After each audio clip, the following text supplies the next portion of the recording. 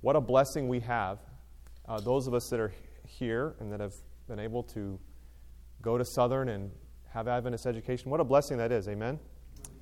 And to be able to live in this time in Earth's history is incredible. And I hope that as you come to the seminar today, you will be inspired by what God is doing around the world, and that will give you courage in your own life for what God wants to do in your life. Amen? Because Jesus is coming soon. So before we get started today, I just want to ask us to bow our heads for a word of prayer and ask the Lord to be with us. Father in heaven, thank you so much for this beautiful Sabbath day. Lord, we are inside today, but we're grateful for the opportunity to be together and to think about the incredible ways that you are moving around the world. And Lord, we recognize that we are living in the last days. I pray that in the next hour or two that we will gain a new sense of how your Holy Spirit is working, and that we would be inspired for the mission that you've called each one of us to, Lord. Thank you for the privilege we have of serving you, and we ask that your Holy Spirit would be here today. In Jesus' name, amen. All right, well, again, glad to have you all here. And by the way, let's make it interactive because it's a seminar, right? So if I ask you some questions, you guys can give me some feedback. What do you say? That sound good? All right, so, and I have some friends. I see Daniel Ramley. He's going to answer me there. Amen. I want to ask you guys a question as we start. How many of you, well, first of all, and I know this is cliche for Adventists to say this, but how many of you really believe Jesus is coming soon? Amen. Now, let me ask you this question, and we'll get to this more in a minute, but why hasn't Jesus come back yet? Now, just 2 days ago, we celebrated what did we celebrate yesterday? What was that? The great. Actually, we don't really celebrate. You really celebrate the great disappointment? You remember it, right?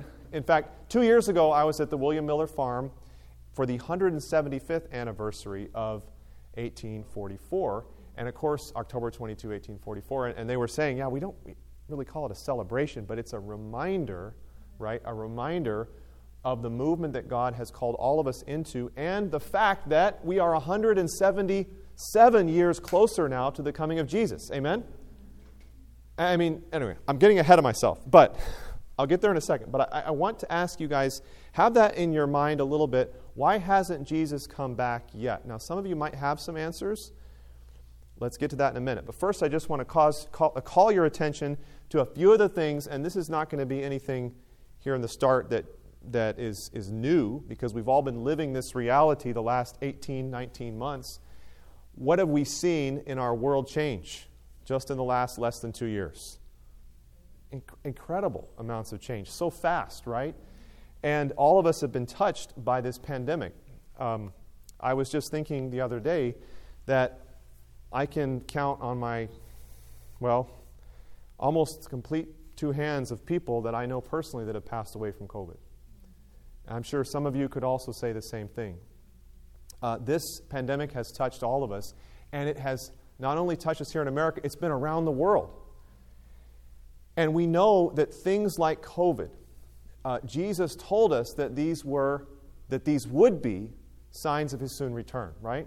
That's one of the things that he told us would happen in the last days. Now, we could talk a lot about how it's affected our lives, but I also want you to think about how it has pushed us to new realms of mission that we never could have expected.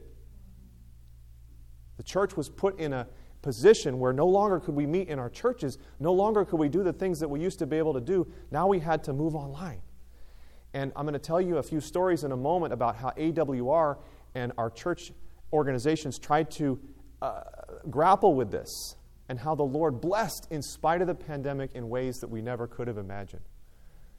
I'm sure you guys could tell me yourself testimonies of how God worked things for good, right? In the last 18 months. I'm sure you could tell a testimony. Amen? Opportunities that God brought out of this bad situation to help others to know him and to help. He always does that. He works good out of bad. Now, we know that COVID is a sign of the times. What else are signs of the times that we see around us? Just Interactive, really quick. Anybody else? Okay, decreasing of religious freedom. That's another good one. Increased knowledge. Okay, increased knowledge. All right, that's good. What else are we seeing imminently? In the natural world, what are we seeing? War. We're seeing war, right? More fires. More fires. In fact, and I knew no, he's not from California. I just keep David. But Michigan, sorry, David. California fire. This is a picture from Paradise, California, just a couple of years ago. You remember that terrible tragedy that happened there? This is a picture from not far from Loma Linda, where I used to pastor, fires that were taking place there in Southern California. Here's a picture from Paradise. I want to point out that almost every house in that town was completely devastated by fire.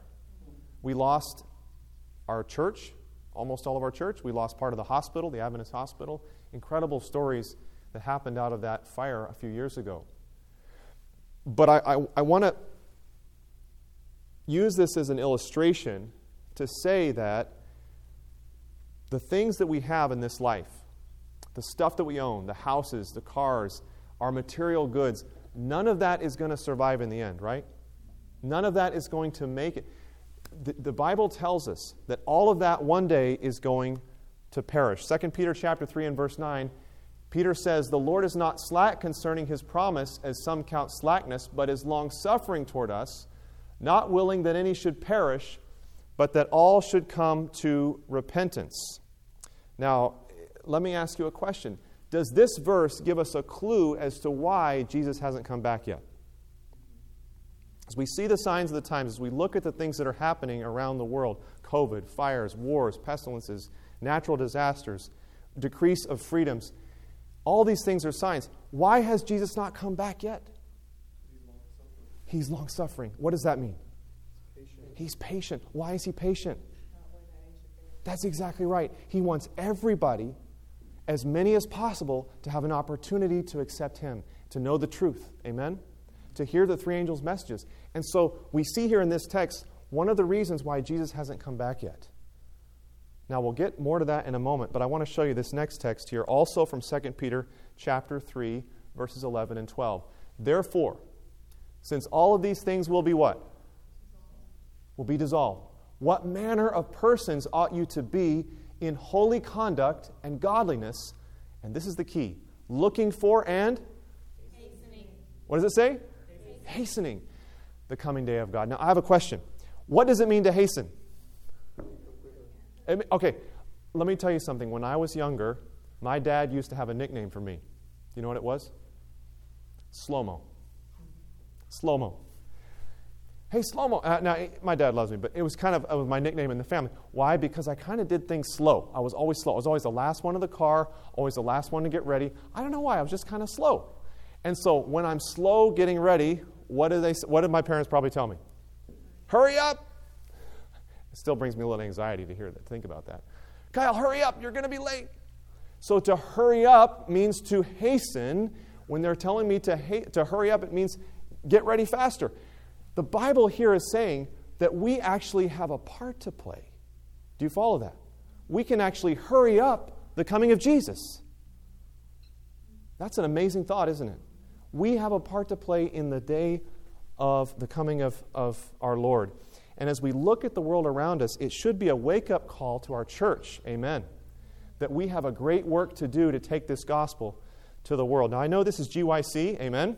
And GYC is an army of young adults, an army of youth, right? Reminds me of this quote here that you all know from Education 271. Ellen White says, "With such an army of workers as our youth, rightly trained, might furnish." Look at this, friends. How what? How soon the message of a crucified, risen, and soon coming Savior might be carried where? Do you think that GYC Southeast, praise God, is helping hurry up? Helping train that army of young people to go out there and carry this message to the world? Absolutely. That's why I praise God for conferences like this. Because we're training our young adults, we're training our youth to go out and take the message to the world, which I hope all of us will do. Amen? And I believe we can see it in our lifetimes. So, guys, as we look around the world and we see the disasters, we see the things that we have all experienced even in the last 2 years, that's the bad news. But the good news is that Jesus is coming. The good news is that Jesus is coming. And I hope, as you hear some of these stories, you're going to be inspired by that. Now, who knows where that is? Speaking of Ascension Rock, we just talked about it. That's where the Advent believers were waiting on October 22nd, 1844, for Jesus to come. And how many of you have been there? But just by a show of hands. I've got a few hands. If you've not been there, I want to encourage you guys to check it out. It's a great place to visit in Lowhampton, New York. Beautiful time at this time of year, by the way. If you're up there today, I'm sure it would be gorgeous. But William Miller, and I don't need to remind you of this, but you remember the story of William Miller, right? He studied the Bible verse by verse, and he concluded what? What did he conclude? Without going into that whole history of it, essentially he concluded that Jesus was coming. First he thought 1843, and then eventually they settled on October 22nd, 1844. Looking at Daniel 8:14, right? And of course, there was significance in that verse. The verse was right, but they had the wrong event, as they later found out, right? But William Miller and those who were following him, the Adventists, were truly thinking that Jesus was going to come.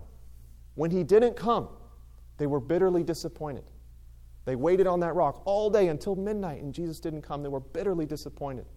Many of them fell away from the faith. William Miller never gave up his faith that Jesus was coming soon. Did you know that? Never gave up his faith. And I want you to look at these words that William Miller said in December, just a few months after the Great Disappointment. He said, "I have fixed my mind on another time. And here I mean to stand until God gives me more light. Today, until he comes." Amen? Can we fix our mind on another time? Like William Miller, can we look to that soon coming of Jesus and believe with all our hearts that he is coming soon and work to help hasten that return? Amen? That's who we are as Adventists. This is our heritage. You know that the Seventh-day Adventist Church, the believers, even though they were disappointed, a small group of them kept studying, and as they studied their Bibles, they discovered the truths of the Sabbath and the state of the dead and the sanctuary, and that became the movement that is today the Seventh-day Adventist Church. And you and I are blessed to be a part of that movement, to take the three angels' messages to the entire world. Now, what is our commission as Seventh-day Adventist Christians living at the close of time, thinking about what William Miller is saying, that we're going to live looking for that soon return of Jesus? What is the commission that we are given as followers of Christ, as Seventh-day Adventists in 2021? What is it, friends? Amen. We all know this verse, right? The Great Commission. Go, therefore, and make disciples of all the nations, baptizing them in the name of the Father and of the Son and of the Holy Spirit, teaching them to observe all things that I have commanded you. And lo, I am with you always, even to the end of the age. Amen. This is the Great Commission, our charter. This is what our mission is to be, going out into the whole world, baptizing, teaching, preaching. This is what we are called to do. There's another verse in Matthew 24, which is also a great commission, and this is what Jesus said. This gospel of the kingdom shall be preached how far? In all the world as a witness to all the nations, and then the end will come. So the gospel must be preached where? Everywhere, and then the end will come, right? So, if we are to take the gospel to the world, if that is our calling, friends, to take the gospel to the world in this generation, to take it to every nation on earth. And by the way, that word nations in Greek is ethnos, which actually means every ethnic group. We have a long way to go, by the way. There's a lot of ethnic groups that still haven't heard the gospel. How do we do that? How do we take the gospel to the world? Let me just have some interaction really quick before I get to my more slides. How do we do it, you guys? How do we take the gospel to all the nations? What do you think? Going to them and getting submerged. Okay, going to the nations. Amen. Thank you so much, Ron. Amen, amen. Anybody else? Oh, He knows how to get brownie points with me here. No, you're great. Great answer. Great answer. If I had a gift, I'd give you a gift. Amen. Amen. That's right. And I'm going to tell you some stories about that. Anybody else? How do we take the gospel to the world? Yes. Reaching refugees here who then can reach back to their own people groups, languages, and cultures. Powerful. Amen. That's a lot of times we don't think about that we can actually reach people here that will go take the gospel back to their native people. Amen. Yes. Becoming friends. Amen. Amen. Now, how about spiritually? Spiritual preparation for the work that we have to do. Lots of time with God. Amen. What was that? Pray a lot. Amen. That's exactly right. As we think about spiritual preparation, we need to pray. We need to spend time with God because we need what?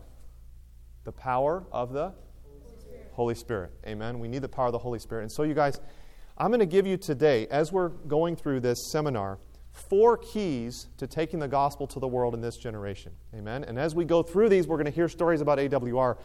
But the first key to taking the gospel to the world is just what you guys are saying. We need to be filled with the power of the Holy Spirit. We cannot do it on our own. We cannot do it on our own. Amen? We need His power. Now, I want to remind you of this verse from Acts chapter 1 and verse 8. Jesus was about to go back to heaven, and He tells His disciples this important promise. His disciples at this time were still thinking that the kingdom, they were still not fully understanding the nature of His kingdom, right? They were thinking that maybe Jesus was still going to set up a kingdom on the earth. They were a little slow to learn, right? But Jesus had to show them that His kingdom wasn't a kingdom on the earth. It was a spiritual kingdom, and it was one that was going to be empowered through the Holy Spirit. Acts chapter 1 and verse 8. He says, "You shall receive" what? Power. "When the Holy Spirit has come upon you. And you shall be witnesses to me in Jerusalem and in all Judea and Samaria and to the end of the earth." You shall receive power. He promises the disciples power. GYC Southeast. How many of you believe that power is available to us here in Collegedale, Tennessee? Sometimes we think about other places around the world, and you're going to hear some of these stories. You're going to think, wow, but can that happen here? Friends, I believe it can happen here. Why? Because God is still God. The Holy Spirit is the same Holy Spirit. I want you to look at these statements with me from Acts of the Apostles really quick. Look at this, friends. The lapse of time has wrought no change in Christ's parting promise to send the Holy Spirit. Amen? It is not because of any restriction on the part of God that the riches of His grace do not flow earthward to men. Is God holding back the Holy Spirit? Or is it because we are maybe not ready for it? Look at what she continues here. If the fulfillment of the promise is not seen as it might be, it is because the promise is not appreciated as it should be. If all were willing, and this is the key, guys, I want you to look at this. If all were willing, all would be what? How many of you want to be filled with the Holy Spirit?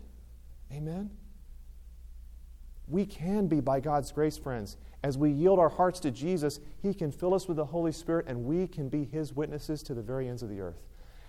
I can tell you every story that I have on AWR, but ultimately, if it doesn't result in you yourself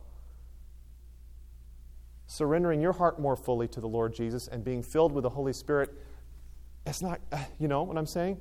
We have to be transformed by this, you guys. And today, God is still using His church to make known His purpose in the earth.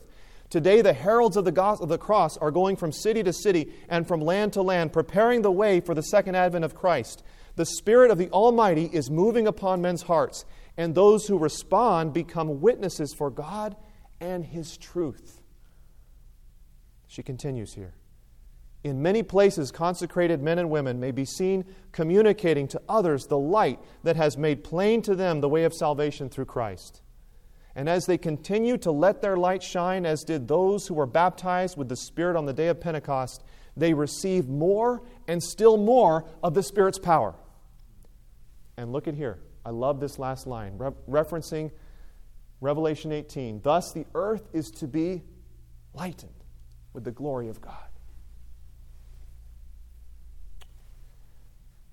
My friends, I believe with all my heart that as we live in these last days, we are seeing the gospel going faster than ever before. Ellen White had that vision, right, of the message going as streams of light around the world. We are seeing that in our day, before our very eyes. And by God's grace, as you and I are yielding ourselves to the power of the Holy Spirit working in our hearts, we can help lighten this world with the glory of God. Amen? Now, we need the power of the Holy Spirit. Let me ask you a question.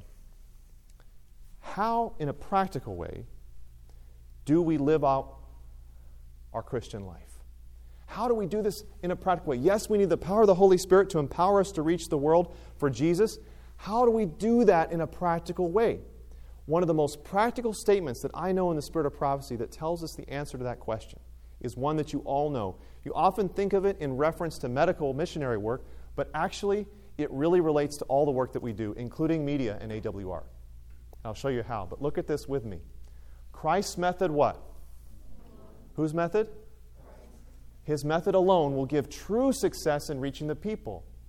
The Savior mingled with men as one who desired their good.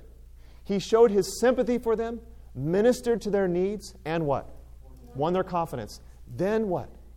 He bade them follow me. I know you guys have seen this statement many times, but we're going to look at this in a few different angles here today. The first one is this. The second sentence here says, the Savior what? What does it mean to mingle? To get to know. Does it also mean that we go where the people are? Right? As Adventists, we like to kind of congregate together, right? Mercy. Oh, mercy. Woo! Mercy. Collegedale. Happy Valley. This is where I was. It is beautiful. It is wonderful. Amen. But salt needs to be spread out, right? We need to go where the people are. We need to go into downtown Chattanooga where there's not that many Adventists.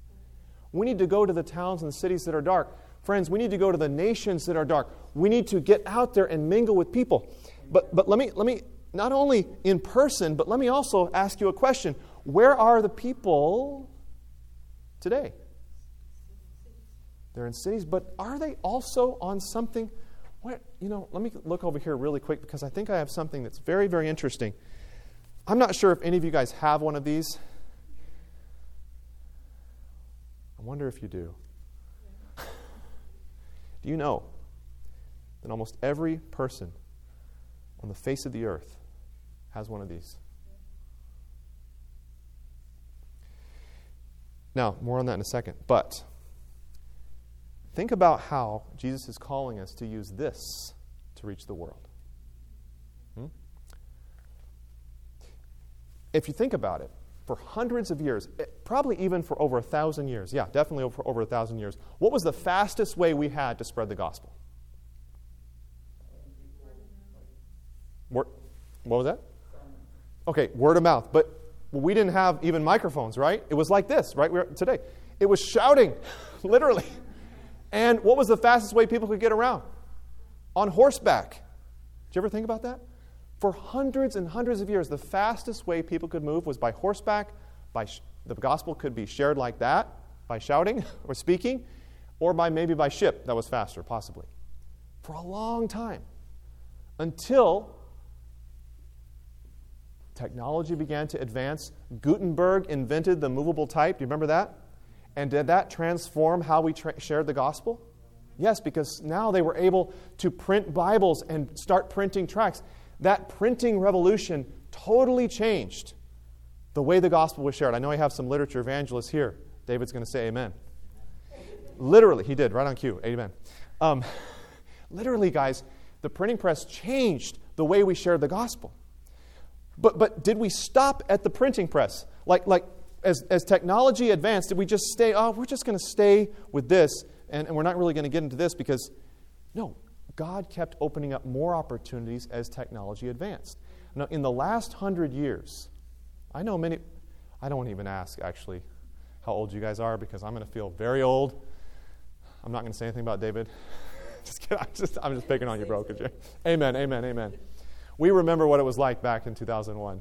Some of these guys weren't even born then. Okay. But seriously, you guys, since I was in college, just looking at how the technology has advanced is crazy. I remember flip phones. Do you still remember flip phones? Yeah. Okay, amen. Okay. All right. You remember the bricks, yes. Imagine this. 100 years ago, it was 1921. We could barely recognize the technology that we had then versus what we have now. Think of what's changed. Airplanes, the internet, radio, all these things. As technology has moved forward, we have used them to advance the gospel. Now, when radio was developed, who was the first Adventist pioneer to really have a vision for radio? Does anybody know? HMS Richards, that's exactly right, the preacher. And he actually started the first syndicated religious broadcast, if I'm getting this right. If I'm getting this wrong, I know Sean Boonster will correct me. But one of the first, if not the first, one of the first nationally syndicated radio broadcasts, which started in Los Angeles, California, and became known as the Voice of Prophecy. And HMS Richards said, wait a minute, as time went on, he said, what if we used radio to reach into the furthest corners of the earth, the places where we can't send missionaries? And he heard about a technology called shortwave. Shortwave had the ability to literally go halfway around the world to reach in places where we could not send missionaries. And by God's grace, just to summarize, his vision, as he was prodding the leaders of the General Conference, began what is today Adventist World Radio. We broadcast first from Portugal 50 years ago. This is our 50th anniversary.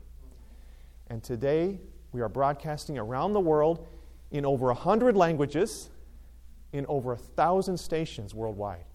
FM, AM, digital, and shortwave. And you know what, guys? As technology has increased and expanded, so have we at AWR. And I'm going to tell you a little bit about how that's happening. But first, I want to show you this picture. This is from Guam. These are our shortwave towers in Guam. Do you know that this station reaches over 1/3 of the world's population? Now, shortwave as a technology is decreasing, but still people are listening. I'll tell you a story. Afghanistan. You've heard about this in the news, right? Afghanistan is a very dangerous place for Christians. We cannot send missionaries there. But shortwave reaches Afghanistan. Just 3 years ago, we heard the story that there were former Taliban families that were contacting Adventists in neighboring countries asking for information about the Adventist church. How did they know about us? We found out that they had discovered us on the radio. Entire families were listening to Adventist World Radio in the shelter of their homes. They couldn't do it publicly because the Taliban, if they know you're listening to Christian broadcasts, they will threaten to kill you. We found out that there were over at least 90 believers in the mountains of Afghanistan. And we know, I believe it's more, because this is just the people we heard about. And guys, I would ask you to pray, because we don't know what's happened to them. They're not able to get out. We don't know. We can't send missionaries in there. So pray for these people. But they became Adventists by listening through the shortwave radio. Now, we were never able to send a missionary to baptize them, but by God's grace, they're Adventists. Amen? They're there. And so I would encourage you to pray for our brothers and sisters there in Afghanistan who have gone through an incredible amount of suffering in the last few months, as we all know. But who knows who is listening to this? We don't know. But we know that we have to keep broadcasting, amen? Because the gospel needs to go forward in all the world. Now, like I said, 1,000 stations in over 100 languages around the world. But what about social media? What about our phones? Getting back to our phones. Should we be broadcasting on social media? What do you say? Absolutely. Why? That's where the people are. Do you know what the number one website in the world is? It's YouTube. So should we be on YouTube? Absolutely, we should be on YouTube, because that's where the people are. Now, some of you might say, well, Jesus didn't have a Facebook. Jesus didn't have Instagram. He didn't have a phone either. I kind of think Jesus might have had Facebook, or at least he would have had his disciples get him on. The point being, we need to reach people. Sometimes we run from technology, and you know what? There is a lot of bad stuff on here. We know that, right? We know that the devil has used this in incredibly bad ways. And all of us could probably share testimonies of how we wasted time on these devices, right? Right? Let's be real. I can see it in your faces. I know. I know, okay? I know. I delete the app off too sometimes. But you know what? Let's run towards the technology and use it for the gospel. Let's beat the enemy on his own ground, because we need to get the people who are there, those young people that are on YouTube. We need to put good content out so that people will discover the gospel. Do you know, I met a man who was in Morocco. I hadn't intended to tell this story, but it just came to my mind. Do you know that we only had 8 Seventh-day Adventists in the whole country of Morocco? Native born. This young man, was in his 20s. He was a Muslim, had no contact with Adventists, but he was feeling empty inside. The Islamic faith had not met the answers to his deepest needs. He wanted more, and so he began to search. And he began to search where? On YouTube. He didn't know the Bible. He was on YouTube. So he was searching, and he began to watch different videos, and he would watch some from the spiritualists, and then he ended up watching some from the Hindus, and then some from the different other religions. But eventually, he wound up, and he started watching a preacher by the name of Doug Batchelor. Praise God. Amen. And as he listened to Doug Batchelor, his heart began to be convicted by the truths he was listening to. This young man. And then, of course, he branched off and started finding other Adventist preachers. He became a Seventh-day Adventist through YouTube. Had never met a missionary. He believed in Ellen White. He believed in the whole 9 yards. And the first contact he had, he finally reached out over Facebook to try to find another Adventist. They thought he was a government spy. So they didn't respond. They were like scared. For many months they didn't respond. Eventually they realized this guy was the real deal. And sure enough, today he is baptized. And he is one of the only Seventh-day Adventists in Morocco. I met him myself in Tunisia on a trip to MENA. By the way, MENA is an incredible mission field. You guys know what MENA stands for? Middle East North Africa Union. 500, I'm going to get this, I think it's 580 million people, 3,000 Seventh-day Adventists. Some countries we don't have any. But AWR, we are committed to broadcasting on all these different social media channels, and the Lord did something really special this last year. I'm just going to fly through this, actually. Well, time is flying, guys. What's happening? Let me show you this picture before I get to the thing I was just going to say. All right, this is actually from India, Sikkim. Has anybody heard of Sikkim? You have? Wow, this is like some of the first people in the audience ever that knew of Sikkim. Have you been there? No, we're Jesus for Asia. Oh, amen, for Jesus for Amen. I'm glad Jesus for Asia knows where Sikkim is. Hey, guys, it's a beautiful part of the world. Do you know that every vegetable that's grown there is organic? That's why it says, "Welcome to Organic Sikkim." It's pretty cool, right? But it's very remote. Do you know that I had better cell phone reception, though, in Sikkim than I do at the General Conference? I'm not joking.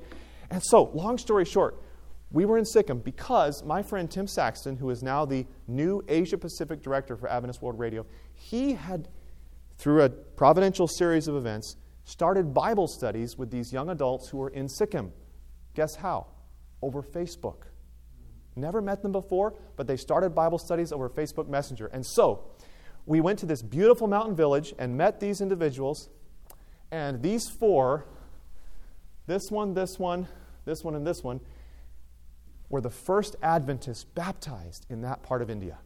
Amen? There were other Adventists in Sikkim, but in this part of Sikkim, the first Baptist, and this actually is a picture here of the baptism. We usually shouldn't take pictures in India of baptizing, but there we were.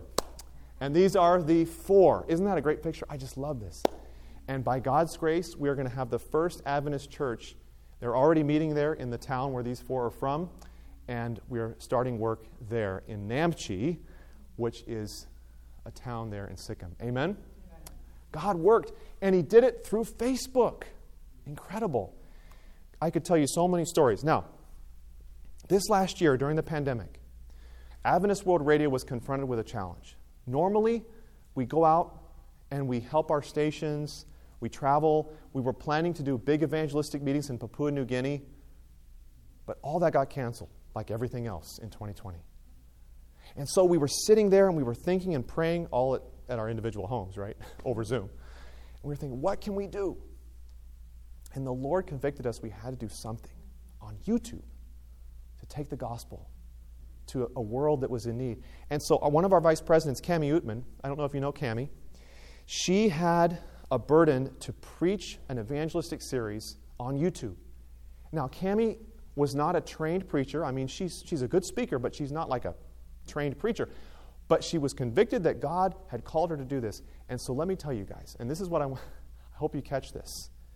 If God has called you to do something, you may not feel equipped, but if you are willing, God can use you in ways you couldn't even imagine. Remember the promise of Ephesians 3:20. Our God is able to do exceedingly, abundantly above all that we could ask or imagine. Amen? And so Cami, from her living room, from her couch, and standing in front of her couch, she recorded these sermons. And you guys, it's incredible what God did. Do you know that now, a year later, some of those sermons have over 500,000 views. Collectively, over 11 million views around the world. And the Lord has done incredible things. When Cami did this, we started off in English, but then as we branched out and went to more countries, we wanted to do it in more languages. And now it is in over 40 languages around the world. We started getting stories back of what God was doing. I'm going to tell you one of them really quick. If I can get my phone open. We had an incredible story that came in from the state of Florida. You know, sometimes we think that stories only happen overseas, right? But they, in fact, happen even here in the United States. I want to share with you this story, a story of Corey. So he found one of the sermons on YouTube, and he started watching it. Now, Corey had been addicted to marijuana for 50 years. 50 years.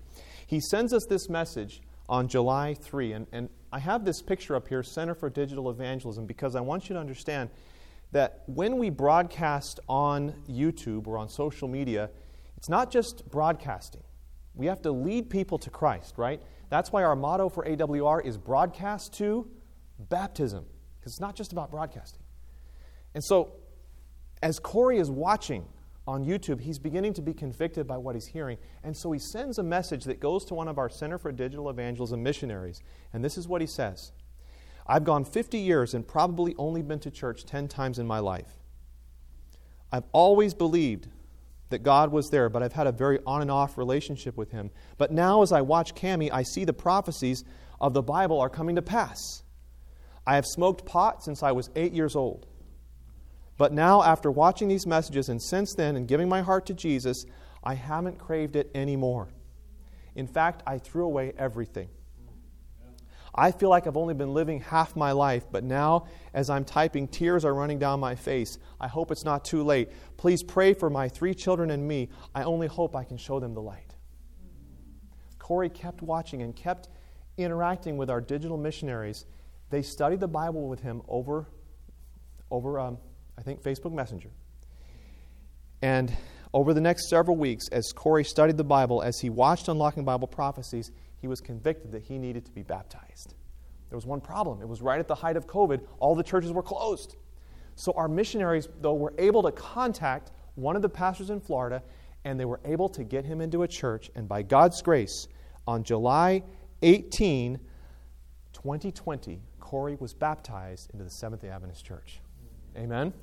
This is what he said. He sent us a message after his baptism. He said, "Thank you, AWR and Unlocking Bible Prophecies. I love sharing my newfound life with Jesus. You helped me find it.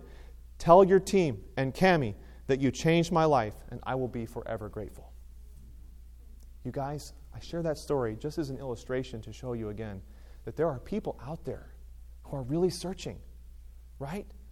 And if they're out there, we need to do everything we can to reach them.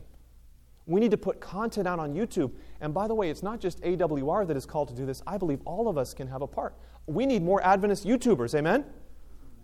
We need more Adventist content out on the social media channels. And so you guys, Let's pray for this. Let's pray that God would expand our presence in all these places around the world.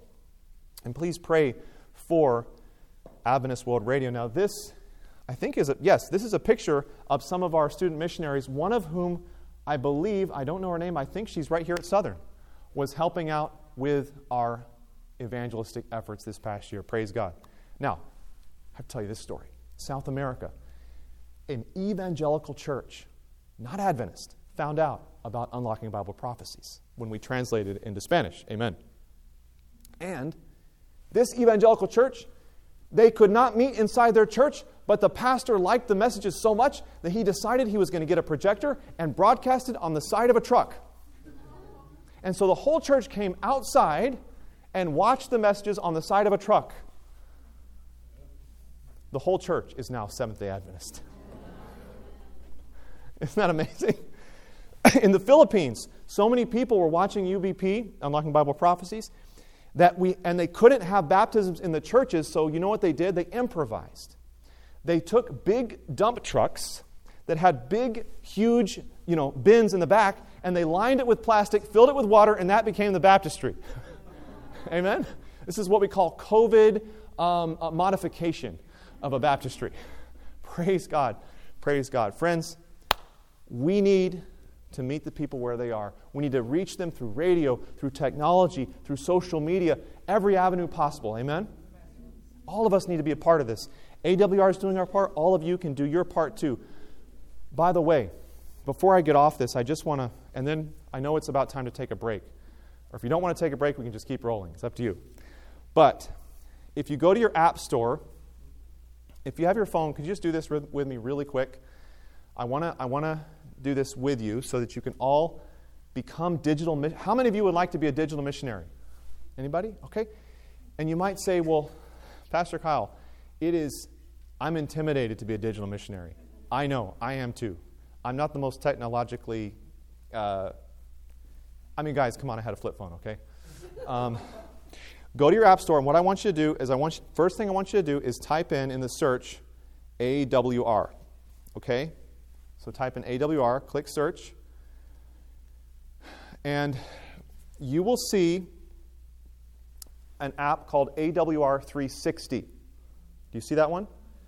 Now if you want to download it, go ahead and download that app. That is our main Adventist World Radio app, okay, that has all of our stories, all of our content, everything there on that app. That way, you want to share the stories or go back and listen to some stuff, you can find it all here. By the way, very soon we are starting, and I'm super excited to announce this, we are starting the first ever international English 24/7 Adventist radio station. Amen? So you can go on your app anytime and listen to Adventist radio wherever you are. Won't that be cool? On this app, right? It's going to be on this app and online. So literally, we're partnering with Amazing Facts. We're going to have content from all of our major speakers.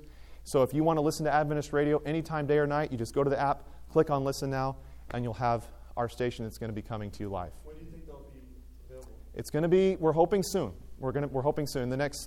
I can't give you a date, but it's hopefully soon. But I'm really excited because a lot of places don't have access to actual radio, but soon you're going to have access all around the world. So I want you to also do one more thing for me. Go back to your search and type in digital missionary. Okay? Digital missionary.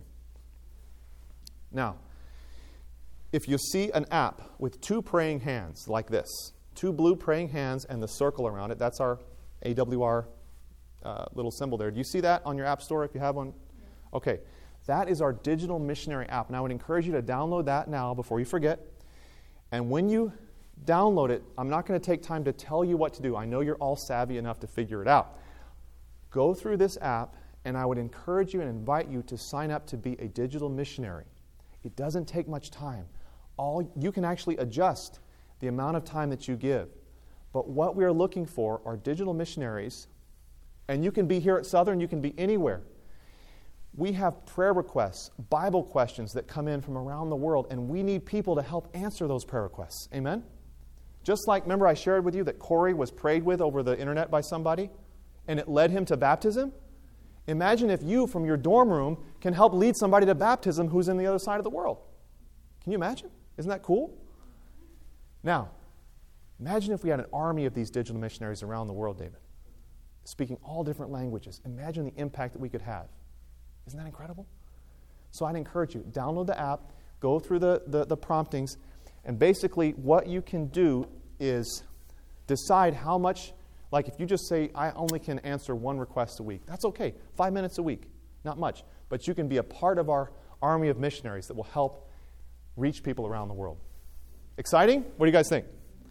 And we're still, now this is still kind of in beta, but we're working it out. We hope that soon we'll get more and more people involved and we'll be able to help more people around the world. All right. Do you guys want a break? It's time for a break. It's up to you. Everybody's like, I don't know. I'll just keep rolling. How's that? Because we're running a little late at the beginning. If you need to go out and use the bathroom, you can do that, no problem. Is that okay with everybody? Okay. I'm just going to keep rolling so I get through everything. But if you need to go out, I won't be offended. If you want to go see Alan Parker and know how to have a better girlfriend or boyfriend relationship, that's cool too. Amen? What's that? I'm going to take my jacket off. Oh, how to get married. Amen. Okay. Well, hey, Dr. Parker has excellent stuff, let me tell you. Excellent stuff. Guys, the second key that we saw, so number one, power of the Holy Spirit. Number two, we need to follow Christ's method. As we looked at that statement from Ministry of Healing 143, we saw that the first thing here, the Savior mingled with men as one who desired their good. He went where the people were. What's the second thing here that it says, friends? He showed his what? Sympathy for them, ministered to their, and then he bade them follow me. Now, we can broadcast the gospel around the world, and that's good. We can send God pods and have Bible studies over Facebook, that's good. But when Jesus was on this earth, what did he spend the majority of his time doing? Healing people. He ministered to their needs, right? So at Adventist World Radio, we actually said, our president, Dwayne McKee, who's a very visionary evangelistic guy, he said, you know what? We've been broadcasting for a long time, but we need to combine our broadcasting with medical missionary work. Because it's not just about preaching. It's the full gospel. That's the blessing that we have as Seventh-day Adventists. We've been given this way to reach the world, right? Well, actually, it's not unique. It's how Jesus was. That's what Jesus did. And so, AWR, we said, wherever we go, we're going to start doing medical missionary work. And you guys, God bless in tremendous ways. How many of you have heard of Your Best Pathway to Health? Anybody heard of Your Best Pathway? Okay, we've got quite a few. I was blessed to be involved in Your Best Pathway to Health from the beginning. I went to the first one in San Francisco and Oakland in 2014 and got involved and have been to every one since. It's been a huge blessing. By the way, for those of you who don't know, it's a mobile hospital that goes into cities, sets up, and for 3 days ministers to people's needs. Doctors, nurses, dentists, eye care professionals, even haircuts and free clothing to meet people's needs, to show them the practical love of Jesus, and then invite them to follow him. Amen? It's beautiful. It's amazing. So at AWR, we said, why don't we take this around the world? We first did this in the Philippines a few years ago. In Palawan, in the Philippines. Anybody been to the Philippines? It's a beautiful country. Amen. And we were there in the Coliseum in Palawan, Puerto Princesa. We had 8,000 that came to this clinic, dental, eye, and medical clinic. And you guys, the Lord bless in tremendous ways. Bless in tremendous ways. In fact, I actually have my slides a little out of order here, but I'm going to take you to this picture here. This is a gentleman who came to that clinic. His name was June. Do you know he was a cripple? Had never had a wheelchair his entire life. Had never been able to really work much. But he heard about it on the radio. He was brought to the clinic, and for the first time in his life, a doctor who was there at the clinic offered to get him a wheelchair. And because of the love that he saw at that clinic, he came to our evangelistic meetings that happened right after that clinic. And by God's grace, June and his whole family were baptized in the ocean. They carried him down. Amen? They carried him down from his wheelchair and baptized him there in Palawan. Beautiful testimony of how medical work Broadcasting and preaching goes together. Now, just as a side note, we had young people who were preaching. These were not trained preachers. These were Australians. Actually, not all of them. A couple from California here. Some of you might know some of those faces. They were young adults who were just willing to be used by God. How many of you believe that young people can preach? Amen? How many of you have preached a series? Okay, amen? By the way, I want to challenge all of you. If you ever get the opportunity to preach an evangelistic series, take it. Amen? I'm a pastor. I still need to do that. Just last month, I was in Houston and preached an evangelistic series for the first time in 3 years. Guys, it was life-transforming, let me tell you. Life-transforming. But these young adults were in Palawan after that clinic. So we had the broadcasting, then we had the clinic, and then we had these guys preaching. An incredible testimony, actually. One of these young men, he came, we didn't realize it, he had just been associated with the church. He didn't know he was coming to preach. He thought he was coming on a trip. He got there and they told him, oh, by the way, you're preaching. He said, what? He said, yeah, you're preaching. He said, I don't really believe in this Adventist stuff. Like, well, you're on a preaching trip. You're going to preach. Well, wisely, our coordinator told him, why don't you just get up there and read the sermon? Just read it. You may not believe it, but just read it. He was a little reluctant, but that's what he did. So he got up and he read the first sermon. Then he read the second sermon. Now, in an evangelistic series, the first few sermons are kind of, gospel, Daniel 2, stuff like that. But then when he got to the Sabbath, he told our coordinator, he said, I don't believe really in the Sabbath. He said, just read it. He got up. This is a true story, you guys. He read the sermon that night on the Sabbath. When he came back to the hotel, he told our coordinator, she saw that he was clearly moved. He said, as I was reading this sermon, I began to be convicted that there was something about what I was saying. I think this may be true. Do you know that young man preached the entire series? People were baptized out of his meeting, and he became a Seventh-day Adventist as a result. Amen? Amen? Preaching changes us. Amen? And God can use anybody if they're just willing. So can God use you? Amen. Praise the Lord. 500 were baptized there in Palawan. Praise God. Now, exciting. I'm going to actually, I'm trying to think of how to do this. All right. So,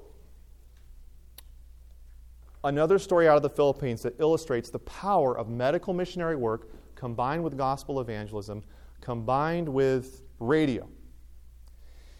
The island of Mindoro, which is just close there to Manila. This island has communist rebels that live in the mountains. New People's Army. These rebels have been there for over 30 years in the mountains fighting against the Philippine military. These rebels and the military have been at war for so long, over 30,000 people have died as a result of the constant warfare. They live in the mountains. They're kind of like guerrillas. They go down and they shoot, and the army shoots back. Very, very, very, very rough culture. A few years ago, Adventist World Radio started broadcasting on the island of Mindoro. We started broadcasting in just a few places, and then we had an evangelistic series of Japanese pastors who came and preached for the first time, for many of them, some of the first evangelistic meetings that they've ever preached, because in Japan they've struggled with evangelism. But these guys came to Mindoro, preached evangelistic meetings, and it caused a revival in their own hearts. Amen? They went back to Japan and started evangelism in Japan. Praise God. But in Mindoro, as a result, the Holy Spirit was moving. More radio stations started to be established. And the gospel began to be broadcast into these mountain areas. All across Mindoro, we started getting phone calls from people. Entire villages were wanting to become Seventh-day Adventist. Do you know that to date, and I'm getting ahead of myself, over 10,000 people have been baptized in Mindoro as a result of those broadcasts? But not only people in regular villages, the people in the mountains, the communist rebels began listening to the radio. One of our pastors, a couple of years ago, he was at his house, And as he was there at his house, he noticed these gentlemen coming, and he knew what the communists looked like, and they were coming to his house, and he was scared because, these are killers, right? They're known for being assassins. And so he's scared for his family. He's saying, what do I do? And he's wondering what they're going to say. They approach him, and they say, excuse me, sir, are you the Adventist pastor? Yes, I am. Are you in charge of these broadcasts that we've been hearing in our villages? Yes, I am. We want to know how we can become Adventist. We want to know about Jesus. We want to be baptized. Incredible, you guys. Over the next 2 years, and this is just, again, in the last 2 or 3 years, more and more of these communist villages have turned to the gospel. We sent medical missionaries up into the mountains, 8 hours trek by foot, 8 hours. And they held a clinic, kind of like we did there in Palawan, but a much smaller one there in the mountains. And the people were so moved by the love that they saw that they just gave their hearts to the Lord. And entire villages up there were baptized, you guys. Not only that, but since that time, the leaders of the rebels, 5 generals, have given their hearts to the Lord Jesus Christ and have been baptized. And it gets even better. Get this. This is just this past year. Those generals of the communist groups there, when you give your heart to Jesus, it not only changes you spiritually, it begins to change everything about your life, right? So if I'm a communist rebel and I'm toting around an AK-47 and listening to the gospel, I'm not going to be toting around that AK-47 too long, am I? Pretty soon they realized that they needed to change their lives. They wanted to lay down their guns and pick up the Bible. And they approached AWR and they said, you know what? This is just from May of this year. This is just a few months ago. They said, we want to surrender. We want to surrender. Can you help negotiate with the Philippine government a surrender? By God's grace, just a few months ago, we set a date. And at this time, we coordinated with the Philippine government. The government officials were going to be there. The Philippine military was going to be there. And they were guaranteed amnesty to come down. And they would all come to this church and spend a week together going through classes, going through reconciliation meetings, and then in the evenings we'd have evangelistic meetings. They set a time, and on that very day, the rebels started coming out of the mountains, you guys. This is just a few months ago. And by God's grace, I'm going to show you, I should have been showing this video, I'm sorry. This is a video of those meetings. Isn't that cool? So here they are in the church. And you'll just see some images here. This is and their families. They came down. They spent a week together. And AWR said, we want to help you. We want to help you restart life. And so we offered each family a $500 loan to start a business, to start a new life outside of being in the mountains, right, in the communist groups. And the government said, you know what? If AWR is going to do that, we're going to match you. We're going to give each family an acre of land. And so every family now had an opportunity to start over. And by God's grace, there they are coming to the church. These former rebels are now Seventh-day Adventists. Amen? Praise God. Praise God. And you see there Philippine military officials coming in with the former rebels, reconciling, signing peace treaties. Guys, this is the power of the gospel. Amen? Changes hearts. And I'm here to tell you, now we don't know if we're going to go because it's still COVID and our visas aren't quite set. But in 2 weeks, I'm supposed to go with a group from the General Conference, and Elder Wilson himself is going to baptize the head of the communist rebels in all of Mindoro, and not only him, but the head of the Philippine military in the region. They're going to be baptized at the same time. Amen? God is working in tremendous ways.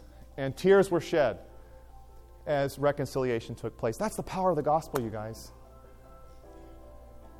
It's a beautiful picture of what God can do. Amen. There they are signing the peace treaty. You can see it there. He's the governor of Mindoro signing the peace accords. And oh, by the way, I forgot to tell you, you know what the Philippine military said to the Adventist church?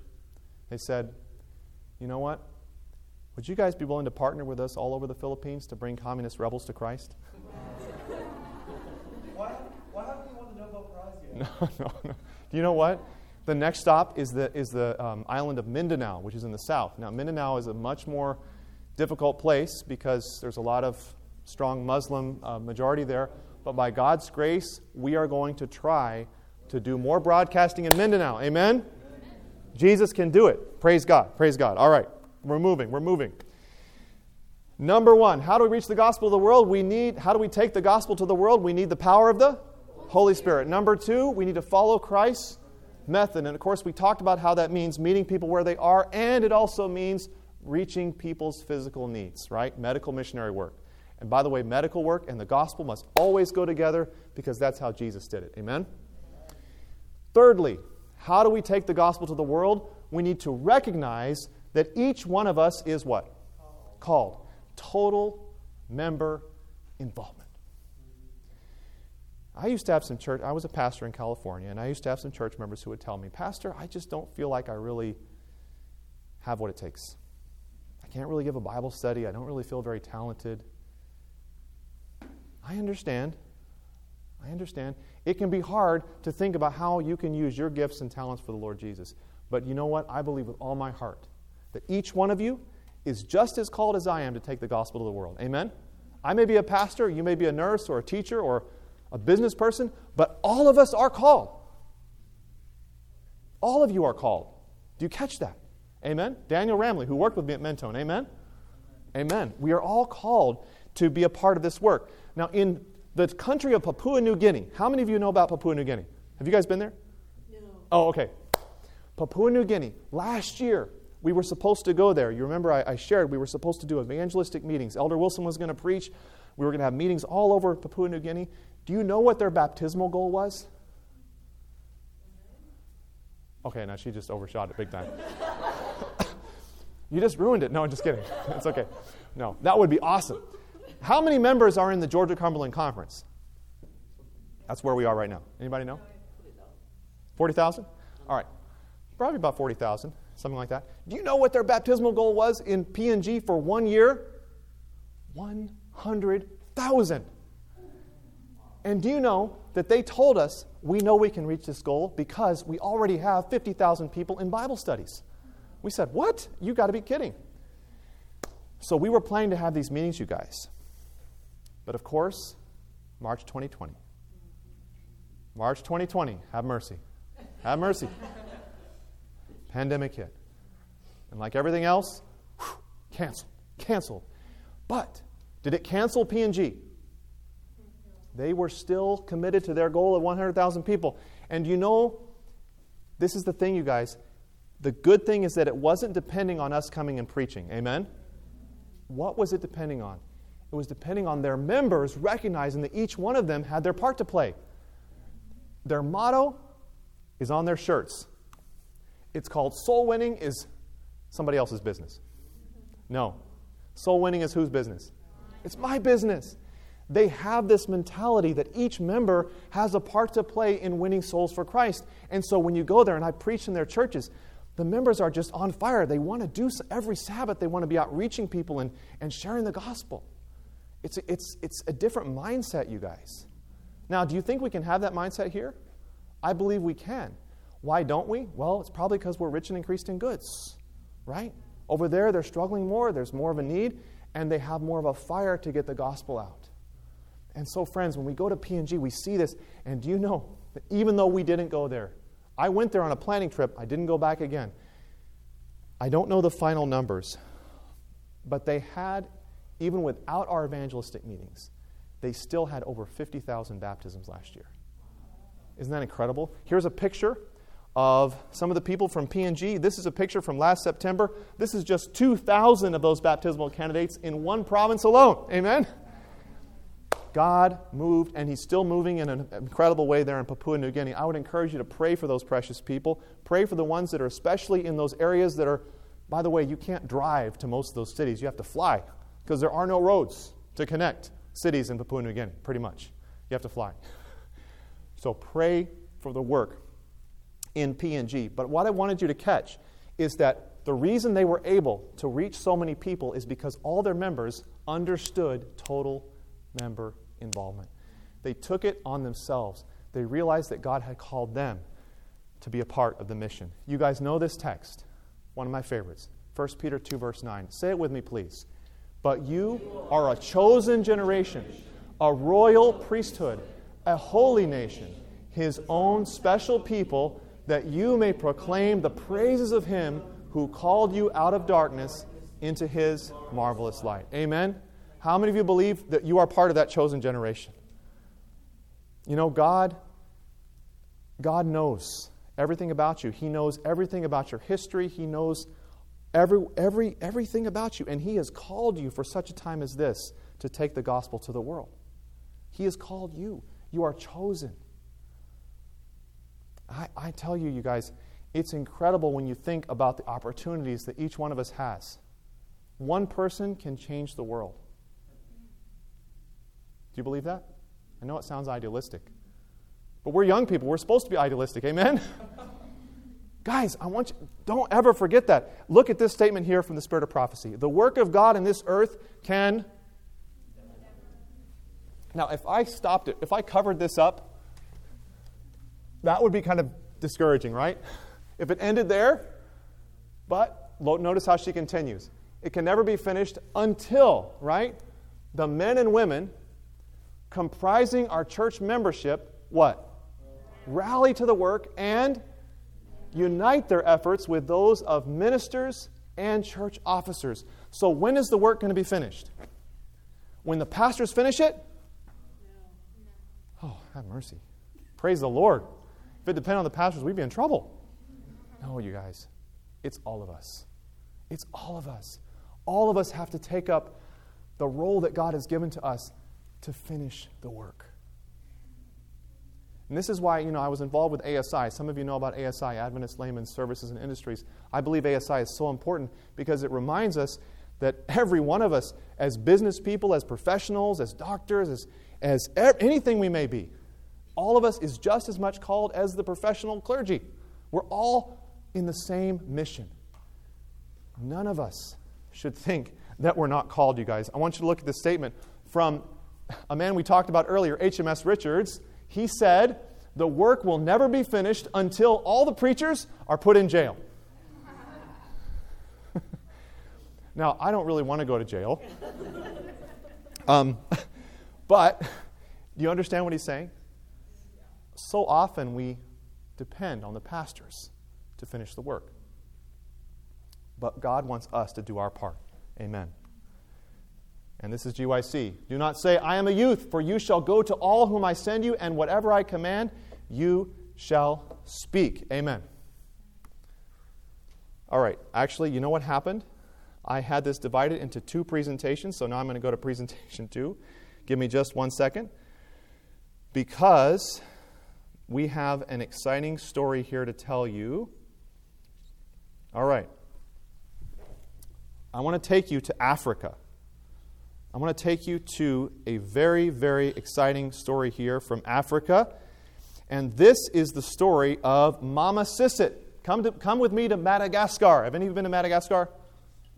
Anybody? Okay, no one's been to Madagascar. I haven't either. So we're all okay. It is a diverse land with many people and many cultures. Amen?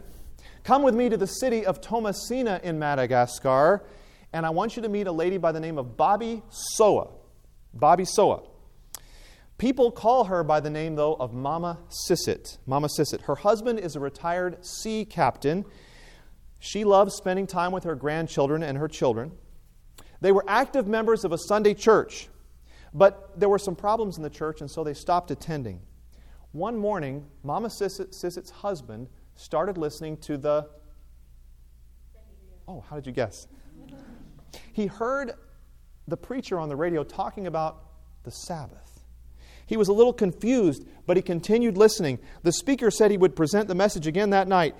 He went and found his wife, and they began to listen together. They were convicted by the words they heard. They began searching for a church that kept the Bible Sabbath. They would walk from village to village, asking if anybody knew of a church that kept the seventh-day Sabbath. Always the answer came back, no, we don't know of a church that keeps the Sabbath. Finally, someone suggested they go to the city of Thomasina. I'm behind in my pictures. There he is listening to the radio. There they are walking. 45 miles from their home. How far, everyone? 45. In desperation, they set out on foot. Days of walking, after days of walking, they found a Sabbath-keeping church in Thomasina, the Seventh-day Adventist church, and they attended church on Sabbath for the first time. Could you imagine how sweet that must have been after walking for 45 miles? 45 miles. The pastor then told them there was actually a church much closer to them. Closer, though, in Madagascar meant over a mountain range. So it was still very hard. So after making the trip several times, they decided to start a church in their own village. They didn't know many Adventist songs. They didn't even know how to conduct a worship service, but they did their best. And eventually they started to reach people in their village. Not long after, an Adventist pastor came and began studying with more of them, strengthened their belief, and baptized several of the people in that village. This is what she said. I don't have much education, and I can't read the Bible well, but I was impressed that my talent was prayer. This I could do for others and teach them how to pray. She has since seen God work through her prayers, and miracles have happened. The sick have been healed, and many have come to Christ. Now, not only do they have one church in that town, they have 3. Amen? Because of Mama Sissa and her husband's faithful efforts there in their village. God has worked in a powerful way in Madagascar. Now, another story. This is one of my favorites. Come with me to Tanzania. How many of you have been to Tanzania? Rachel's been. I've been to Tanzania. It's a beautiful country. I encourage you to go. It's beautiful. In Tanzania, there was a pastor who was preaching one day about how all of his members needed to be involved in evangelism. And as he was preaching, there was a lady in his congregation, and she sat there listening to the sermon, and she had actually been praying that God would help her to use her talents and gifts to share the gospel with others, but she didn't know how to do it. And then she hears her pastor give this message, and her heart is really stirred. She's convicted that she needs to do something. But she doesn't have much. But as she's thinking about it after the sermon, have you ever had a sermon like that where you start getting convicted about what you heard? Amen? She goes home and she's thinking, and she realizes that she does have 2 things. One thing that she has is a garden. It's in the middle of town. She goes there every day, and she works on her vegetables. She has a nice garden. And the second thing she has, do you want to guess what that might be? Okay. Good guess. This is a media seminar, you guys. Yes, good job. Adventist World Radio. She has a radio. And so, her name was Mama Miembe. Okay, Mama Sissa, Mama Miembe. Okay, so Mama Miembe. And there she is. She says, wait, what if I go to my garden? And as I'm hoeing my vegetables, I can put my radio in the garden. I can turn it up loud. Maybe somebody will listen. Well, the next day she goes to her garden, puts the radio, turns it up loud, the sermon is blaring, and she's hoeing her vegetables. Well, little does Mama Miembe know, and there it is, there she is, radio in the garden, right? Little does she know that close to the garden is a shack. This shack is actually a bar, okay? These good-for-nothing guys come and drink their day away in the bar, right? Should be working, but they're drinking. They're sitting in there. All of a sudden, they hear something they haven't heard before in the bar. They hear this preacher on the radio. They're like, what is this?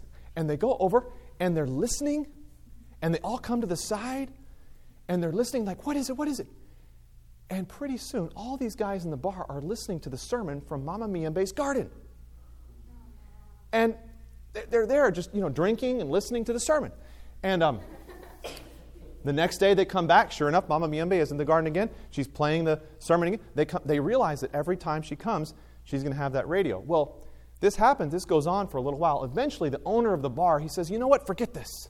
This is too hard. It's hard for us to hear. We're getting our own radio.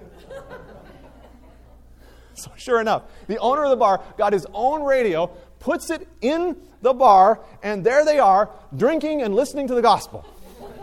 Now, friends, you can't read the Bible, listen to AWR, and drink all at the same time for very long, right?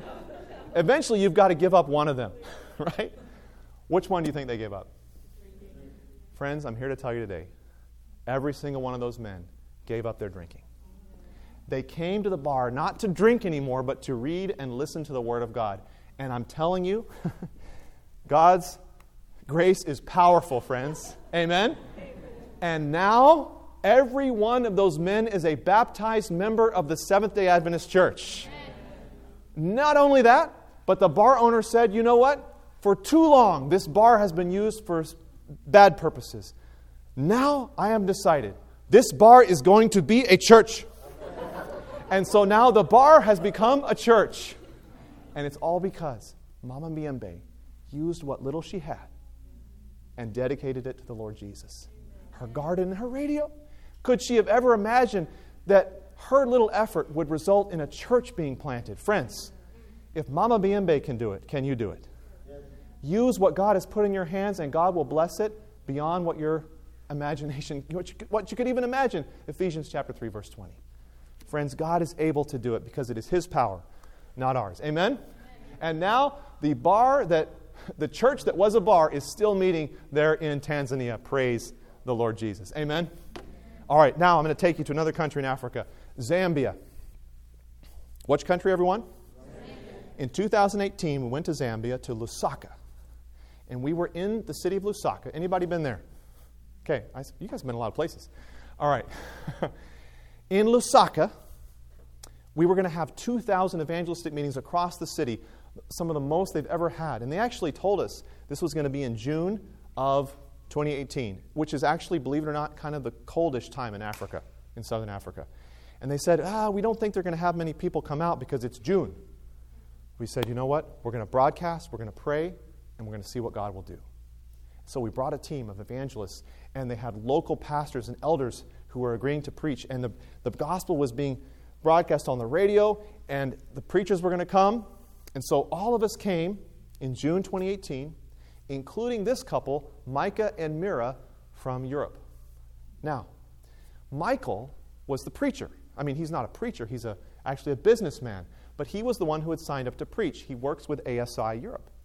His wife did not like getting up in front of people. She was very shy. She was very proper. She's always put together. She was not interested in being up front. She was a wonderful lady, but wasn't really wanting to be up front. Well, when you go on a mission trip, there's 3 words that you need to remember always. You know what those words are? Oh, Jesus for Asia. What are those words? Yes, I will. Oh, yes, I will. Those are also good words. I was thinking the 3 words that are actually the same. Flexibility, flexibility, flexibility. One of our preachers canceled because they had to go home. Guess who was the only one we could turn to? It was Mira. And we said, Mira, would you be willing to preach? She's like, I didn't come here to preach. We said, Mira, we need you. She said, well, let me pray about it. So she went back and she prayed. The Lord convicted her that she needed to preach. So for the first time in her life, she gets up and she preaches a sermon, not just any sermon. For the first time, she preaches an evangelistic sermon. And so Mira is preaching. And there's a picture of her preaching. But after a few days, she goes back to the hotel. And one night, she's in the hotel, and her and Michael are there. And Michael had already fallen asleep. And she was barely falling asleep. And as she tells this story, I was there, so I actually heard this story myself from her. She had a dream, and in the dream, this being had come to her and told her to go home. She was not worthy to preach the gospel of Jesus. She needed to go home because what was she going to do to anybody? How could she help anybody? Go home, this voice said in her dream. And she woke up and she was in a cold sweat. And as she woke up, no joke, the television in the hotel room started to blink on and off.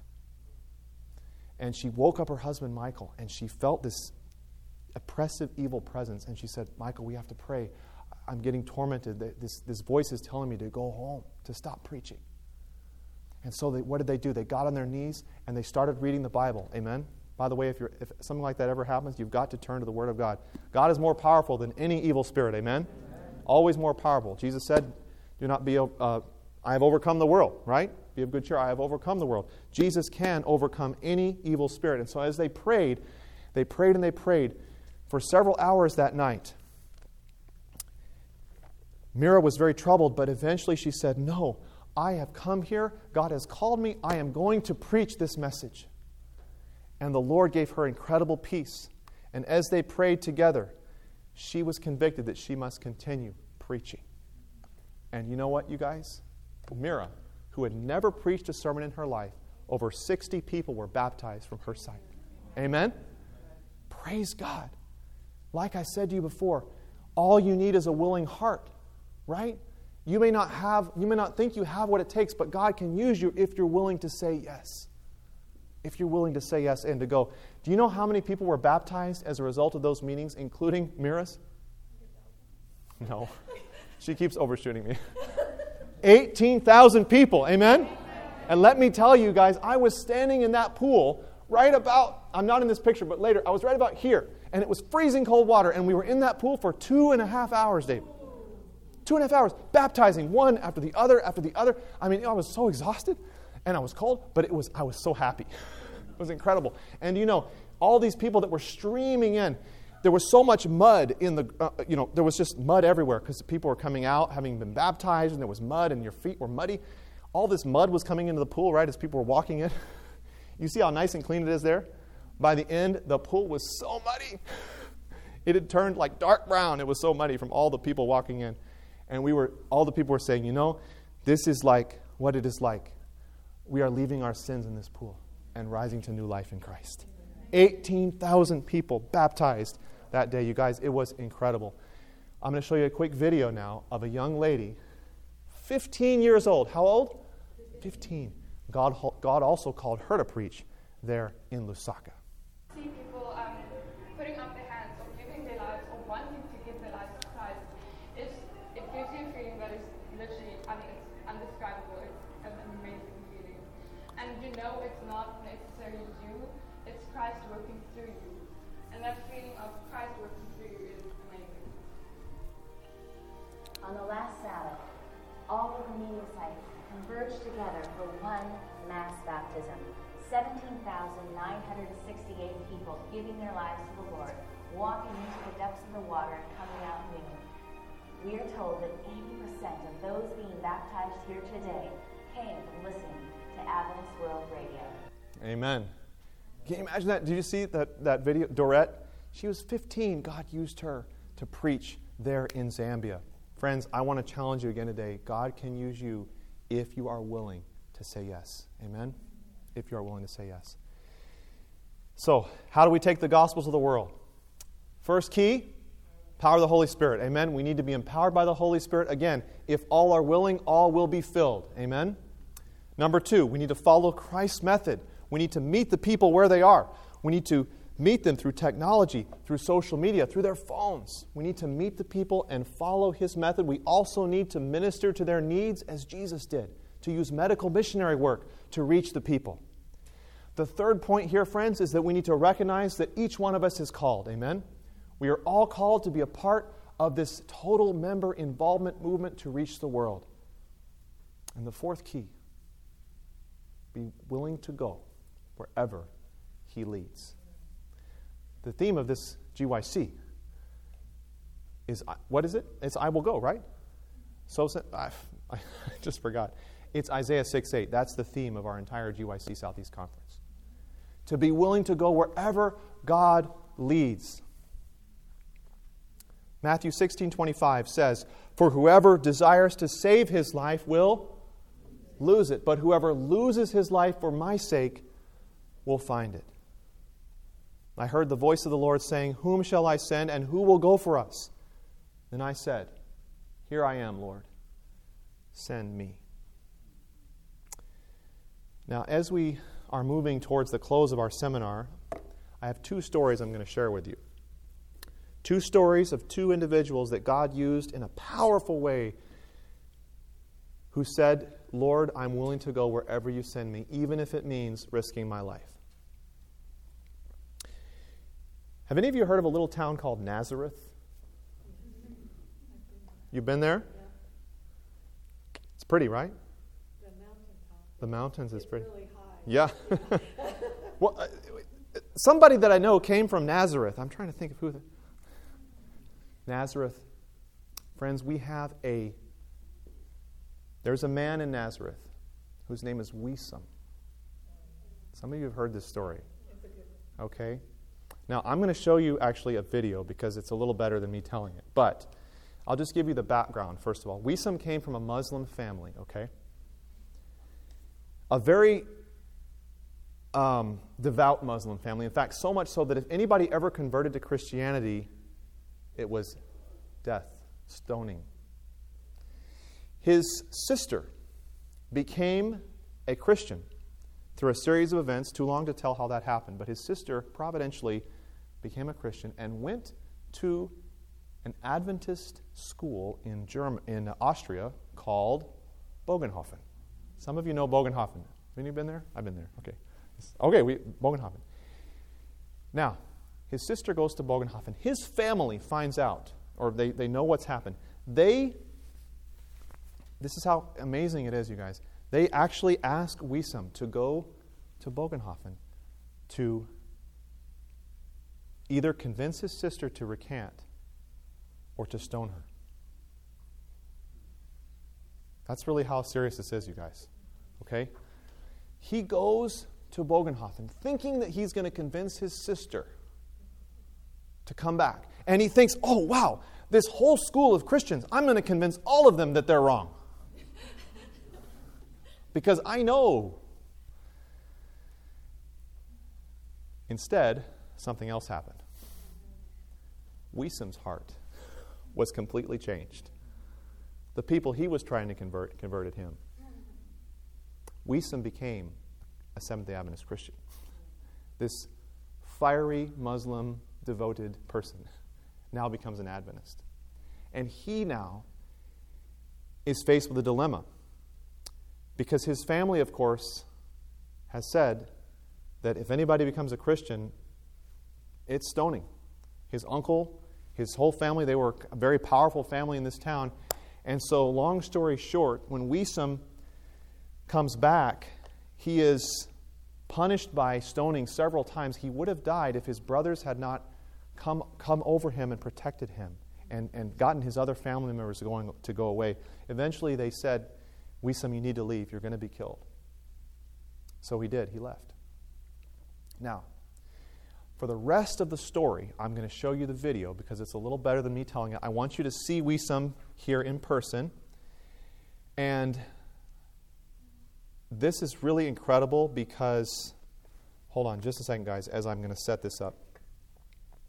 Because what happened to him was nothing short of a miracle. And I will tell you that I have actually held in my hand what you're going to see in this video. Okay? I've held it in my hand. And you're saying, well, what does that mean? Well, I'll show you. You guys ready? Let's go to Nazareth. Adventist World Radio is broadcasting to the most remote locations of the world in more than 130 different languages. We've been doing this for the past, almost 50 years now. But I've never seen anything like this before.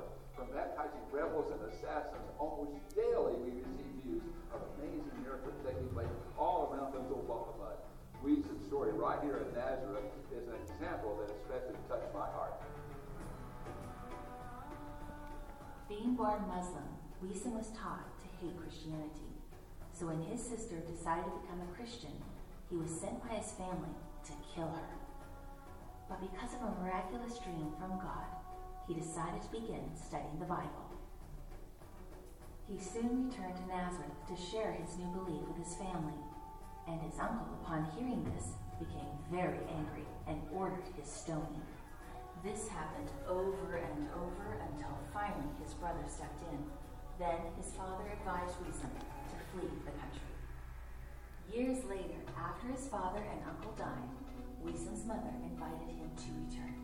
He immediately saw an opportunity to share Jesus in Nazareth, so he decided to set up a center of influence where he used the Bible to teach English to his fellow people. We also gave Wiesem AWR God Pods, which he distributed among his community. Recently, though, things took a turn for the worse as the sons of his dead uncle found out what Wiesem was doing.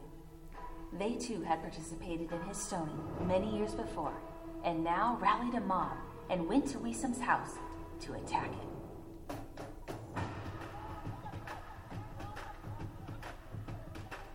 Wiesem's wife Audrey heard the commotion downstairs and rushed out to see what was happening.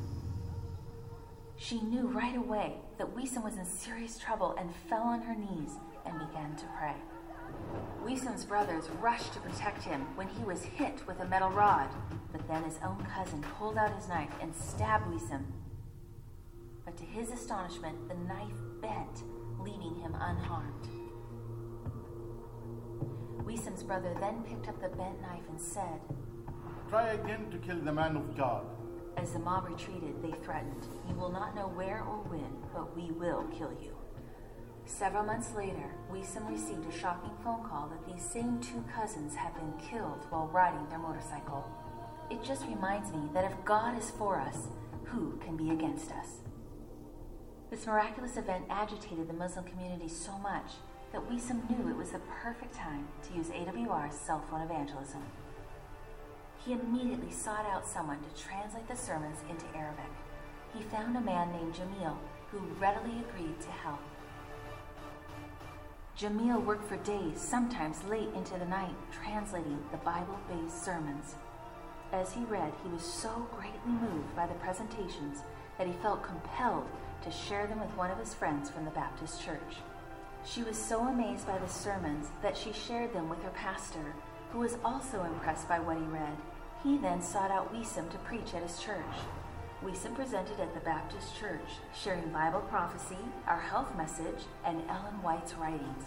Their hearts were so convicted that the pastor and almost his whole congregation made the decision to be baptized into the Seventh-day Adventist Church. Amen. And on a beautiful Sabbath day, we held a church service at the Jordan River. Then one by one, they entered into the water. Wiesem had the joy of baptizing these precious souls with Elder Dwayne McKee. Pretty incredible story, guys, isn't that? Praise God. And I'll tell you, I just want to tell you that I have held the knife in my hands. And I will tell you that, you know, they say that...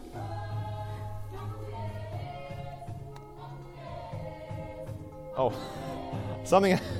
I guess we're going back to Africa. Hold on. I guess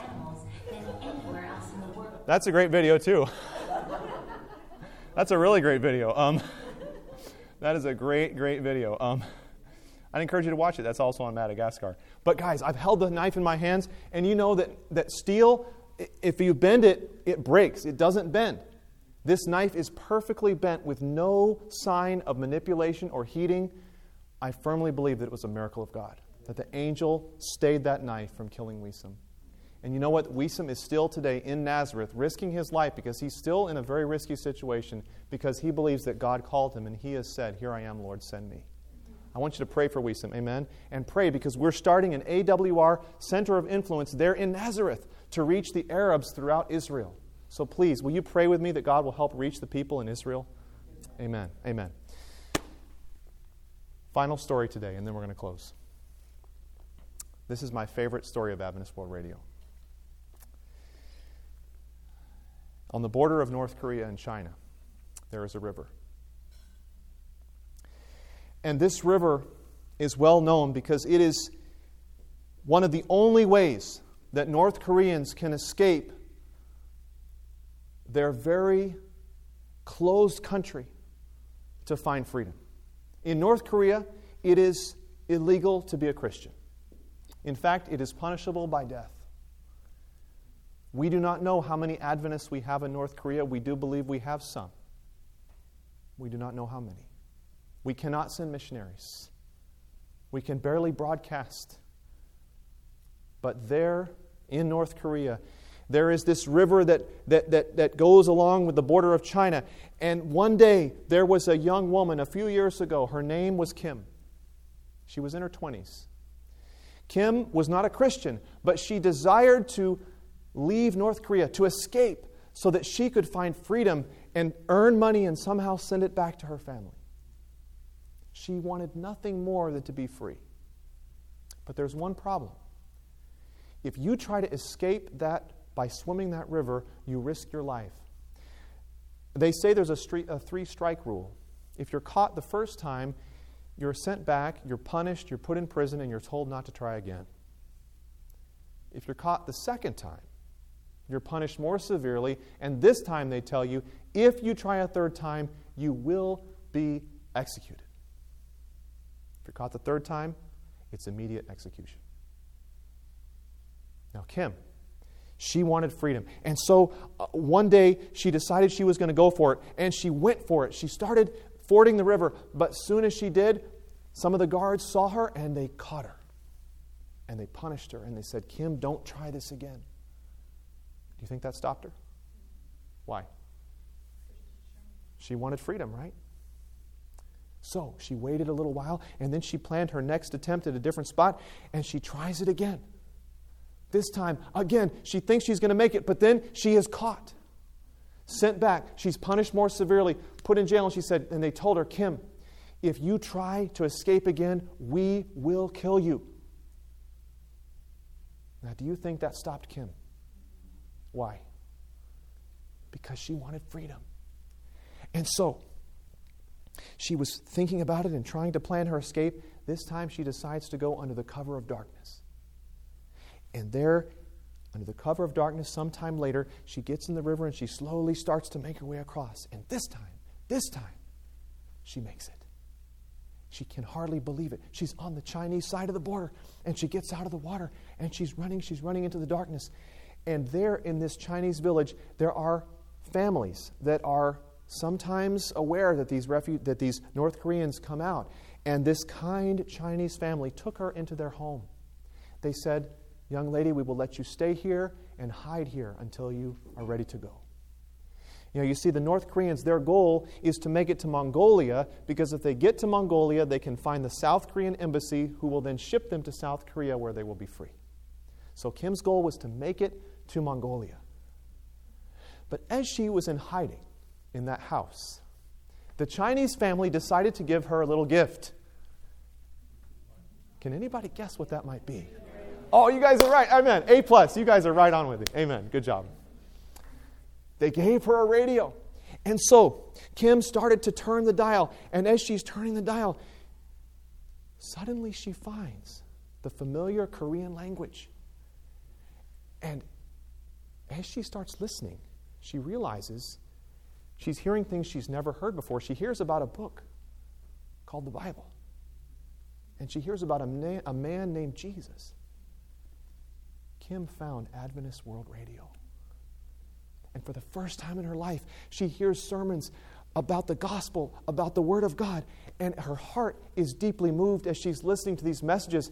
And every night, she puts a blanket over her and she turns on her radio and she listens for hours. Eventually, she's able to find a Bible in Korean, and she's reading the Bible and listening to the radio. And eventually, she believes everything she is hearing. She wants to find out who these Adventists are that she's hearing about on the radio. And so after some time, she determines that she is going to find out who these Sabbath-keeping Adventists are. And so on a Friday night, she sets out on foot. She wants to find a church. And she goes and she finds an Adventist church there in a village some ways away. And she goes into this church. And it was on a Friday night. The pastor was up in the front speaking. He sees her coming in the back, and he knows that she's a North Korean refugee because sometimes he sees North Koreans coming in the back of his church, but usually, almost always, they're wanting one thing. What do you think that is? They want money, right? Because they're desperate. They've escaped North Korea and they want money. And so he fully expects that when he sees Kim come in the back, that she's going to ask him for money. But at the end of the service, when he goes to the back and he sits down next to her and he says, "Young lady, how can I help you?" He can hardly believe his ears the next thing that she says. She says, "Pastor, there's only one thing I want. Will you baptize me?" What? Baptize you? Do you even know what baptism is? She said, "Yes, Pastor. I've learned all about Jesus on the radio. I want to be baptized." Now I'm going to show you the rest of the story.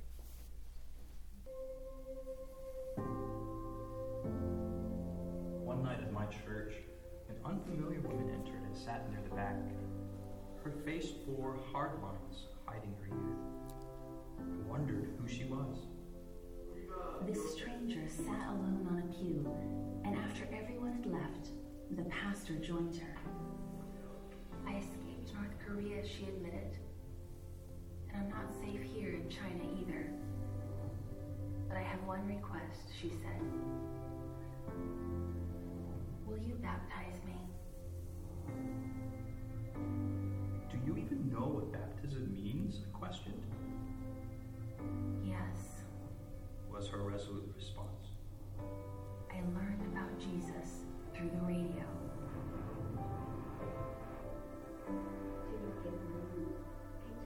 While in hiding, this dear woman found a radio, and tuning it stopped when she heard bits of the familiar Korean language. It was the voice of hope through Adventist World Radio. This discovery soon turned her loneliness and fear into courage and hope as she learned about the one who left all and died for her salvation. A longing was born in her heart to one day go back and share what she was learning with her family and friends in North Korea. We studied the Bible together for 1 week, and she soaked up every word. You could feel the Holy Spirit's presence in the room. After this week of studying, a secret baptism was held. All the doors and windows were closed, and everyone sang hymns softly so as not to be heard. And in a lonely bathtub, this North Korean lady was baptized. With tear-stained cheeks and joyous eyes, she declared her allegiance to God alone. After her baptism, she expressed her desire for freedom and the ability to study the Bible at the Adventist University in South Korea.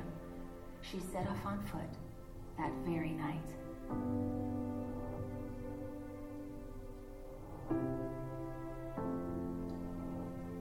Sometime later, I received a phone call. The voice on the other line said in a whisper, "I have safely arrived to the border. Tonight is the night. Please pray for me." All I could think about were the 8 strands of barbed wire. Would she make it? Unfortunately, she did not cross the border that night, but was found by Chinese soldiers who sent her back to her country of birth, where she was executed. I was so saddened to receive this news. I would never see those joyful eyes again. I remembered what she had told me. Even if I am captured, I will die with the hope of salvation. She sought freedom, and what the North Korean soldiers did not realize is she found it. True freedom in Jesus Christ, and no one could take this from her.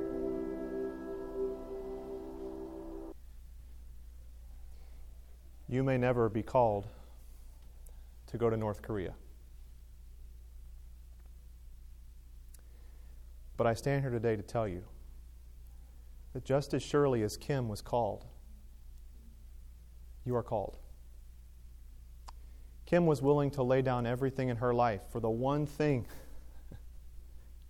There was only one thing that mattered to her after she found Jesus.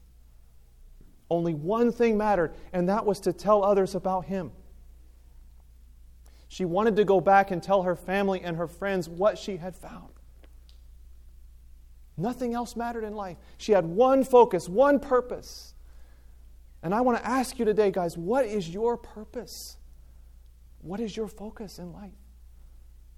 You know, I believe with all my heart that Kim, when she gets to heaven, she's going to meet a lot of people who were inspired by her testimony. There's actually one young man who was. His name was also Kim. In Korea, Seoul, Korea, South Korea, he was also a North Korean refugee, and just 3 years ago, right before COVID, we were there in Seoul for a missions conference, and we met this man. I didn't meet him, but Elder Wilson and a group met him. He actually had studied the Bible and become an Adventist in Seoul and was baptized at this missions conference, and he heard about Kim's story. And he said, I am going to fulfill what she left off. What she could not, I'm going to fulfill her dream. I'm going to go to Samyuk. I'm going to become a missionary. And as soon as possible, I'm going to go to that river and swim it the opposite direction so that I can go in and be a missionary like Kim wanted to be. He is still at Samyuk University studying to this day. Friends, I want to ask you to pray for North Korea. Amen. Pray for these places around the world that are so hard to reach, that by God's grace, AWR, we're trying to broadcast and reach people there. But more importantly than that, friends, I want you to ask yourself the question, where is my North Korea? Where is God calling you to go? Because just as surely as God called Kim, He is calling you. Every single one of us has a calling on our life. There are people that only you can reach. Time is short. If this year has taught us anything, friends, if this COVID era has taught us anything, tomorrow is not guaranteed. We need to lay it all on the line today. Amen? GYC, do you hear me? Jesus is calling you. He says, who is going to go for me? This room can change the world. This room, this number. Friends, I hope you've caught from this seminar today the calling that God has for you. I hope that by listening to these stories, you've been inspired that Jesus wants to use you. You may not feel like you have very much, like Mama Miembe and her Barta church, right? You may not feel like you have what it takes. May you've never been a preacher, but God is saying, I need you. I want you to go for me.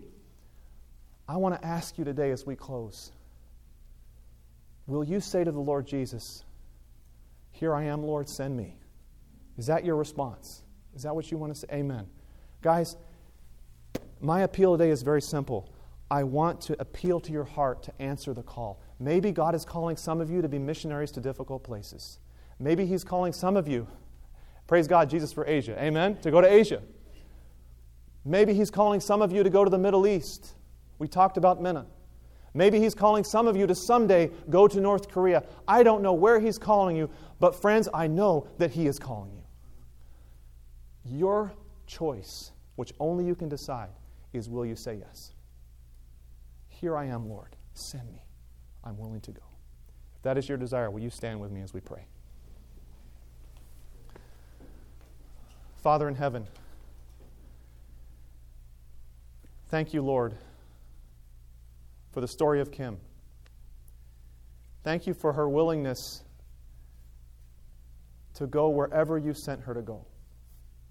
Lord, she had one purpose in her life. Once she found you, the only purpose that she wanted to have was to tell others about Jesus and of His soon return. Lord, I pray that we would be motivated and inspired by her testimony. Though she was not given more time on this earth, Lord, you have given us time.